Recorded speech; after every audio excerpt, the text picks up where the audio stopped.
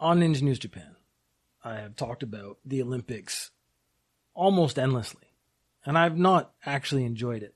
On Ninja News Japan, I try to stay factual. So I will talk about the Olympics. I will talk about the facts pertaining to the Olympics. I will talk about the news stories connected to the Olympics that are in the news, because that is what that is about. This is not what that's about. This is supposed to be the slightly longer form Velocipodcast. The idea is that I just talk about one topic for an extended period. So it's not little bits. Now, let me tell you right off the bat, I fucking hate the Olympics. Like, I despise everything about the Olympics because of all the things they say they're supposed to do or going to do or what it represents. They don't do any of that. And it bothers me to no end. And that's something that I can't get past. So I've always kind of disliked the Olympics, but as I get older and more grumpy, it gets worse. I hate the Olympics more and more. So let me tell you why. And the first thing is the point. They say the point of the games. It's supposed to celebrate the pinnacle of amateur sport. So what they're saying is, we're going to get the best people in the sports of the world and bring them together, and they will compete in the spirit of unity and friendship, but we're going to categorize them by country, which is clearly not coming together in the spirit of sport and unity if you're immediately categorizing everybody. So fuck you.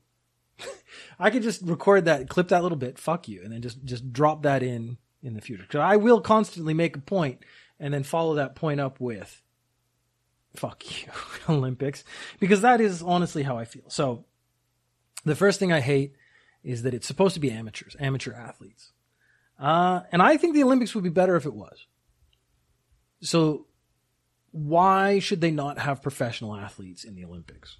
Maybe is one way of looking at it, but it is proposed as amateur athletes. So I read a story just last week that Naomi Osaka, who was having trouble in France because she wasn't doing press, I was actually quite impressed by that, if I'm being honest. She has made it into the Olympics. She's like the number one seeded player in the world. So Osaka net worth. Let's just look at that first. Oh, Bing. Oh, good Lord. $25 million in 2020. So Naomi Osaka is worth $25 million. And she's supposed to be an amateur? No. That doesn't make any sense at all. She is beyond a professional. She's now hit the elite status of someone who has a team. She has trainers. She has access to things that just other people don't have access to. So if I'm an amateur tennis player, let's say from the Middle East, and I'm really good, I have no chance against her. It's not that it's even unfair. It's just she has access to more stuff because she has $20 million, whatever that number was, $20 million, like a professional masseuse, a nutritionist. She's got people making sure she's at peak. What do I got? I got my cousin Omar. He's telling me that I should eat less of something. It just gets silly after that because I have to make up a stupid scenario. But there's two ways this is a problem, because professional athletes have advantages over amateur athletes. The most disgusting display, and this is when I started hating the Olympics, was the American Dream Team. It was made up exclusively of professional basketball players. There wasn't an amateur in sight. Some of my friends have argued that there is, for, let's say, Uzbekistan, because I think that's the country that actually I'm talking about, a amateur basketball player from Uzbekistan. His dream would be to play against Kobe Bryant or someone like that. And I think that's true. I think it would be their dream to play against someone of that professional level. But what I saw was a professional basketball player jump over the head of like a 7-foot Uzbekistani guy and dunk on him, like with his nuts in his face. And that's not really a game anymore. It's just professionals beating the shit out of amateurs. This would be very similar to just me going around and beating kids at games. There's no real glory in that. And it was a foregone conclusion that these guys were going to take gold, like from the start. There wasn't even really a question. So I stopped watching it really soon. I saw some highlight clips, and that's where I saw him jump over another human being and dunk, which is ridiculous. It's awful, and it should not happen. Because those Uzbekistani guys, probably university students for the most part, they were amateurs. And if they had played against American amateurs, probably other university students, that actually probably would have been a pretty good game, but the Uzbekistanis would have had a chance to win. And no country was going to beat the Dream Team because they were professional athletes playing primarily amateur athletes. Naomi Osaka is a professional athlete. She shouldn't be pitted against amateurs who haven't worked up to that level yet. The Olympics is supposed to be a stepping stone towards professionalism. Now, I have done judo my whole life. There aren't a lot of professional judo people, except in Japan. So the ones who come from other countries, they're not, I guess if you're on the Olympic team, you're probably doing that. But we need a definition of what amateur is. And an amateur should not have made $20 million from their sport. Now, judo is a poor sport. I mean, the richest judo guy I ever met had a beer commercial. And so he made all the money off the beer commercial. He wasn't making it off judo particularly. It was cool. But honestly, once he started making that money off the beer commercial, I don't think he should have been considered an amateur anymore, and he shouldn't have been allowed to go to the Olympics. I don't think he would have argued with me. So how do you solve this problem? Well, the first thing is, I would say an amateur, if they're an adult, if they're going full-time university, there are schools in Japan where you could actually study judo. So I'd actually be really tempted to call them out and say, that's not really fair. You can't study judo and then still be considered an amateur. Because if that's become your course of study, you're not really an amateur in it anymore. So I would say you have to have a 40-hour job or have a full-time education, and you have to actually be attending classes. Then you're an amateur. Anything beyond that, maybe you need to get it judged, but I would say anything beyond that. So you have a 40-hour job and practice your sport.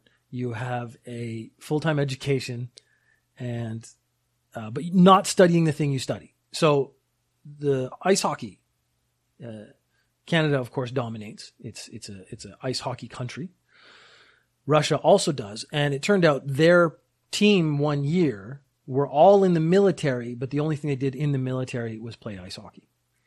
So that's, as far as I'm concerned, a professional team because they spend more time playing hockey than they do anything else. If you spend more time doing your sport than you do working, then you're not an amateur anymore. So that would have gotten around that. So they actually, what they were doing was trying to put professionals in. Then Canada just went ahead and said, like, well, if we're doing this, we're just going to put our professional hockey players into the Olympics. And again, they just dominated. Which brings up the second point. If you have professionals quite often come from rich countries with more resources. And it means those rich countries win more often. And that's also unfair. So what I would like to see is some sort of leveling the playing field. So if X amount of money is put into their program, I think those rich countries should have to put the same amount of money into a program in a poorer country. That would make it more fair. It's not going to be perfect, but if I'm going to spend $1 million on my university athletes, I should spend $1 million on Uganda's, I'm really into the U countries today, into Uganda's professional athletes. And give them a chance, give them a boost up, try to help out other people. That would be more in spirit with the Olympics. But it's not, because it's countries like America who want to say, we won the most medals. But of course you fucking did, you fucking idiots. You have all the money that you put into your athletes that other countries just don't have. So it's not fair. So you didn't really win those medals. Is actually how I feel. When a rich country wins medals, I am not impressed. I'm not pleased, and I'm not happy about it. My support always goes to countries that are essentially poor. If they come up out of nowhere and win, I'm just overjoyed. One of my favorite stories is Afghanistan's first medal. It was a silver medal in Taekwondo. And the guy, his Taekwondo dojo, I actually don't know the Korean for dojo, but it's the place where his practice studio, his Taekwondo practice studio, was blown up, probably by Americans. But it was blown up, and he practiced in the street with his cousin or his brother or something. He went to the Olympics, and he won a silver medal. It doesn't matter that it wasn't gold. He won. He went all the way, and it was incredibly impressive. And of course he's a hero when he goes back to his country because he's done something that no one else could do. And I mean, you have all these other people in the sports. They couldn't do the same thing. He had the spirit of the Olympics. So I say good on him. India's, I believe it was their first gold medal, was in air gun shooting, which I didn't actually even know was a sport. I made a quiz for my company, and I looked up a bunch of like countries' first medals and countries' first gold medals and stuff. And those, it's the smaller countries, and it's just a more impressive. If you look at the story behind it, it's always more impressive, the story. So Japan wins all the judo gold medals. I'm not particularly impressed by that because they're not generally amateurs fighting actual amateurs. So like the guy from Norway who has a full-time job and practices judo on the side, the fact that he gets a bronze against two Japanese guys who took silver and gold who do nothing else but do judo, and this is supposed to be amateur, that's bullshit. So fuck you. Drop that clip. I really do want to start clipping certain things I say and then just drop them in so I don't have to say them over and over again. Because you're going to get the one good take, the perfect, fuck you, the perfect one, and that's going to go out. And that is going to be the one that I want to use instead of saying it again, just without the same enthusiasm or something. Now, the only workaround I could find for my own plan, because of course I am a thorough planner, is you could have athletes who like run a gym and then they train for whatever their thing is, during gym time. But I would say if they actually run the gym, if you can actually prove that you do all the work in the gym, like you maintain the machines and you clean stuff and you do the books and whatnot, I would actually say that's okay because that would be enough time away from the sport that maintains amateur status. That to me is when it would get gray because you get guys like, oh yeah, I'm a runner and I'm trying to think something, you run a shoe store, but actually running a shoe store would probably take 40 hours a week. So I bet that would be fine. But you can see where I'm going. Countries would try to find ways to put people in positions where they could still just practice all the time, but still claim that they were working. And that is not very fair. I should be the arbiter of that. The Olympics should hire me and be the arbiter of who is a professional and who is, because I would sit down with Naomi Osaka. I go, hey, did you get endorsements from Nike? And she would go, yeah. I go, well, not really an amateur then, are you? Oh, but that's like advertising. That's not, from my sport. Oh yeah. So the French Open, how much money did you make from that? And then she would have to say a number and it would be way more than my salary. So screw you. You're not an amateur. You're done. I quite like Naomi Osaka and the stuff she's been saying lately. So I don't want to put like a negative, like I have a problem with her. I have a problem with the Olympics. They're letting her in. She has all the right to take advantage of the system that's been placed in front of her. I actually agree with that. So the athletes are not at fault here. It's the Olympic Committee and the rules of the Olympics that are at fault. Because given the opportunity to take advantage of a situation and you say no, that's very noble, but it doesn't mean it's wrong to do it. And the Olympics is one where basically no one gets hurt. So I'm as less offended by that. I'm less offended by the athletes going to the Olympics to like raise their brand. So the second part that breaks the spirit of the Olympics, the coming together in unity, is that you compete for countries. So I had a great plan for team sports. For team sports, so let's just choose baseball. Baseball's been reintroduced to the Olympics this year, so let's choose baseball. You choose, so you're America, you choose the members for your Olympic baseball team, but they do not play for America. They and every other baseball team, so it would be Japan and Cuba and all the sort of big baseball countries who want to compete in this, they all get put into a pool. And new teams are made that are mixed. It isn't an American team. It isn't a Japanese team. It isn't a Cuban team. It is just Team A. You maybe give them a name. I don't know. Let them worry about that. But Team A, it's chosen by lottery. So if you go back to the dream team in the Uzbekistani kid who got dunked on with a pair of nuts in his face, he would have the opportunity not to play against his hero. He would actually have the opportunity to play with his hero. Because it would be like an Uzbekistani guy and a Korean guy and an American Dream Team member and a Japanese guy. And then the Japanese guy and the Korean guy don't get along because of history. But then really what you would have is what the Olympics says it's about, coming together. So the team, there would be language difficulties. They all know how to play the sport. They all know the rules. So that's actually not a problem. They would all know their positions. So you wouldn't need to teach them anything because they are at that level. They're at the Olympic level athlete. Now you have a team that if they can overcome the language differences, if they can overcome adversity, if they can come together as an actual team, they are going to win. And that is a more inspirational story than the Americans who had all the money won and had all the training and stuff and used all their professional athletes who all have like $20 million, $30 million, homes and stuff. It just goes back to like, how is that an impressive feat? America takes all the golds, but they've put all the money into their athletes that other countries just don't have. The American would be in a position to teach his teammates. Maybe he would learn some stuff from his teammates. They would have to learn how to communicate. That to me would be the thing that actually would differentiate one team from another. The team that comes together and learns how to learns how to communicate so that they can work together more efficiently. That would be the team that's going to win the Olympics for whatever sport this is.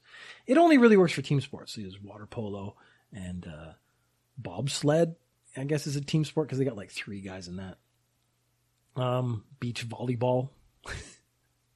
There are a lot of weird sports in the Olympics. My wife gets terribly offended when I watch the beach volleyball because I really enjoy the beach volleyball. This plan only works for team sports. When you get into individual sports, you get a different problem. And the problem there is that, again, they're representing countries. And so I think you should take that away. The spirit of the Olympics isn't about countries anymore. And the tally of golds is always a problem to me. Because the tallying of golds is really saying, like, look, we won the golds. But if you look at the countries that win all the golds, it is all those rich countries. Okay? And again, that's not an impressive feat. That's just something that happened. Individual athletes should not compete under a flag. So when they have player come out, there should be no flag on them. There should be nothing to represent a nation. Because at that point, they're now representing themselves. I also think the Olympics should not have medals because that goes against the spirit of the Olympics. If this is about sport and the purity of sport, then you don't need to have a medal. You're just trying to do your best. So you have competition sports. Like, again, I'm really into judo. The competition aspect of judo makes it very clear who wins because it's the guy standing up at the end. He's the winner of the sport. But you can see that the spirit of it, the medal itself should be irrelevant. And that's something that people have a real problem letting go of, is what is the goal of competition? Because the goal of competition would be to better yourself, to improve and strive and all those other things that people say, but they don't really believe. What they really think is, if I get all the medals, I'm the best in the world.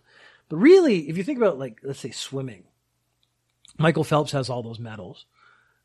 He swam at a consistent pace, which is impressive because it's faster than everyone else. They never talk about the guy who improved the most, which is, again, not something that people think about. But the guy who went into the Olympics and beat his own time, his own personal best, he's had the most significant improvement. Why are we not acknowledging that at all? That should be acknowledged in the Olympics if you really care about sport and achieving, the pinnacle of sports and whatnot. So there's mine. There are no teams representing countries. You mix the people into different teams. There are no individuals competing for countries. There are no more medals. And I'm hoping that this way, the people, because when people watch the Olympics, they actually start supporting their country. So when I meet Japanese people and they're watching a sport, they want the Japanese person to win. But why? The Japanese person might not be the best person or might not be the most inspirational. Because I hate the Olympics and everything it involved in it, I never really care about countries. Like they say, I was born in the UK, I grew up in Canada, I live in Japan. Which country do I support? I support the country that has the most interesting situation. That is actually I usually want the least likely person to win. That is the most exciting part for me. I have a friend who had another interesting idea.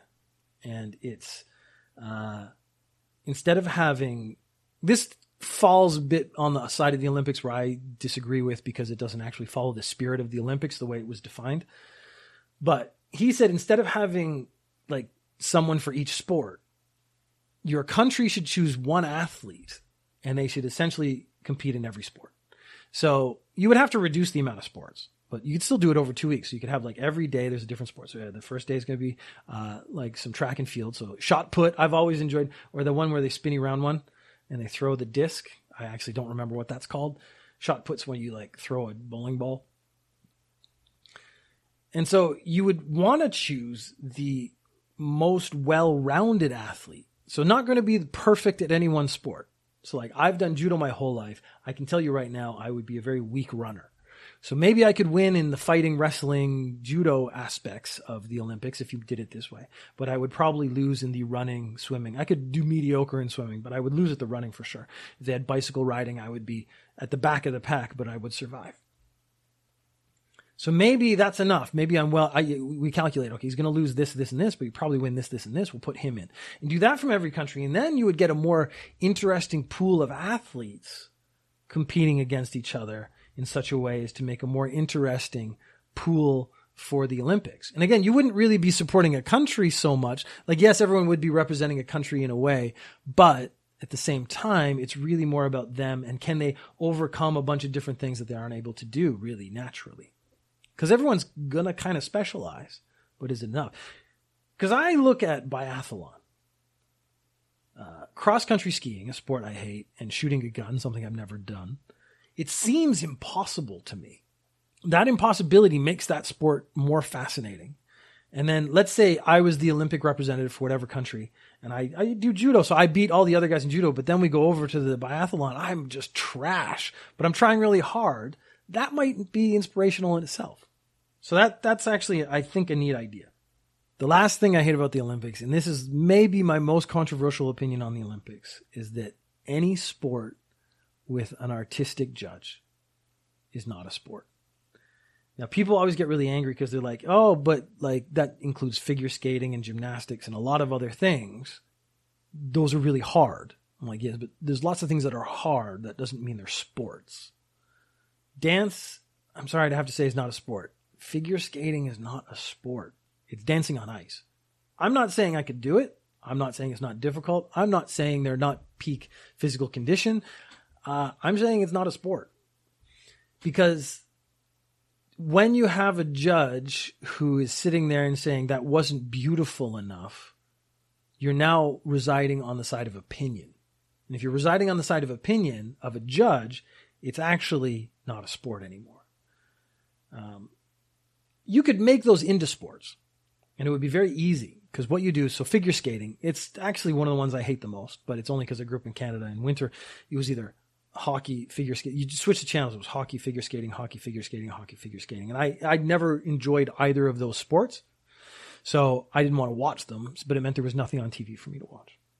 So figure skating, to make it a sport, what you do is you have two figure skaters on the ice. And I make jokes like then they attack each other and fight. But fighting is the purest competition because it's always very clear when someone's a winner. But that's how I define a lot of things in my life. So to make it a sport, you have two people and then you flip a coin. So it's pretty fair. Whoever goes first, that person doesn't move. And then the second person doesn't move. And then the first person does two moves. And then the second person does two moves. And they basically go back and forth until someone falls down. And that's the loser. And it could come down to stamina. It could come down to mastery of the moves. It could come down to complexity.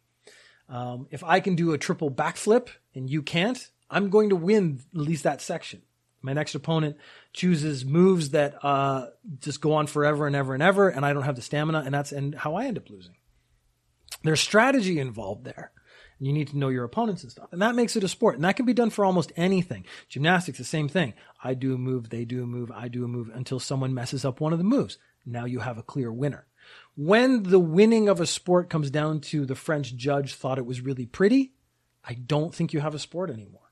What you have is an opinion of people, and opinions are incredibly biased because, of course, the French judge is going to give the artistic points to the French player and not the Americans and stuff like that. So that's, again, they're not even in the game, but they're making these decisions that actually win or lose the game. And that's why I think those are not really sports.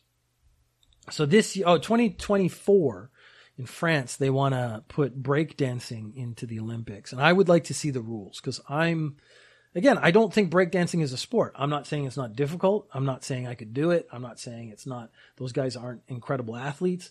What I am saying is it's not a sport. So if it's not a sport, then it shouldn't be in the Olympics. And it's like everyone wants to get their stuff in the Olympics. There's a lot of, every couple of years, chess wants to get it in. But again, that's not a sport. It's a game.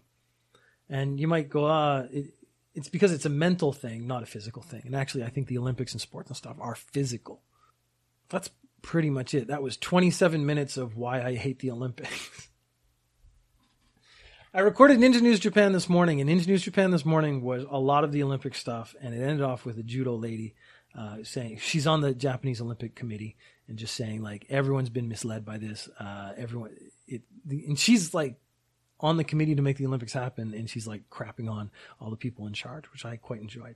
But it really got me going because, yeah, the Olympics overall is conceptually garbage. I think it's a nice idea, and I think it would be, if they stuck to the things they say, it would be good, but they don't. And so it's gotten incredibly bullshit.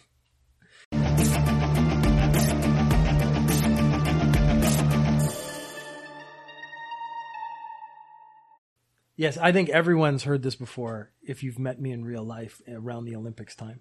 But I figured it should be recorded for posterity. And if it's recorded then I don't have to tell this story again. If I just remember this episode number, I can just go, hey, listen to CMB episode whatever, and don't talk to me ever again. I think that might be why I'm doing podcasts, so that I can just stop talking to people and just reference podcasts and tell them to go listen to that. Eventually, I will do a podcast and never speak to anyone again. What Sean has just posted in the chat is your kids will have quite the trip listening to these podcasts in 2040. I assume that's when I'm dead. You can, when I die, actually play most of my thoughts and ideas, which is be a weird way to eulogize me. So they'd be like, hey, here's some dumb shit Peter said when he was alive. And you could actually play it and my voice would come out. I was thinking about recording messages to my family for when I die. But I figured I couldn't do it seriously enough. So it's tough. Because this is a way of, it's a record. I should actually go back and listen to things I've said in the past. I actually wonder if I still agree with stuff I said at the beginning, like 3-4 years ago. I realize if I sat up straight more, I don't know how far away I am from the microphone. You lose the top part where my shine, because I do a lot of this, and then there it is. The shiny bit right there I've noticed. But this is the angle when I record, is I lean on my side and I talk into the microphone. So I talk past the microphone so you don't get the plosives, you don't get the P's into the microphone. But you get that one spotlight on my forehead. So I should sit like this. I could get one of those ring lights and then you'd see a little ring right there, which would be interesting.